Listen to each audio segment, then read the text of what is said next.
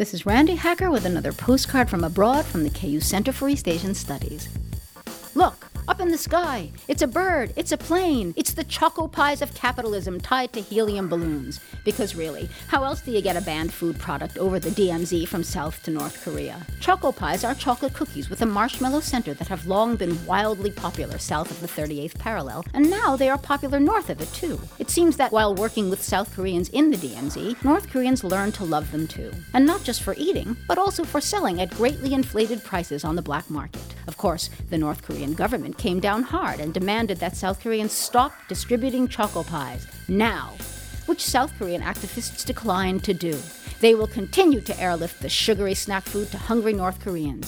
Insulin to follow under separate balloon. With thanks to Chubby Smith for this story, from the KU Center for East Asian Studies, this is Randi Hacker. Wish you were here.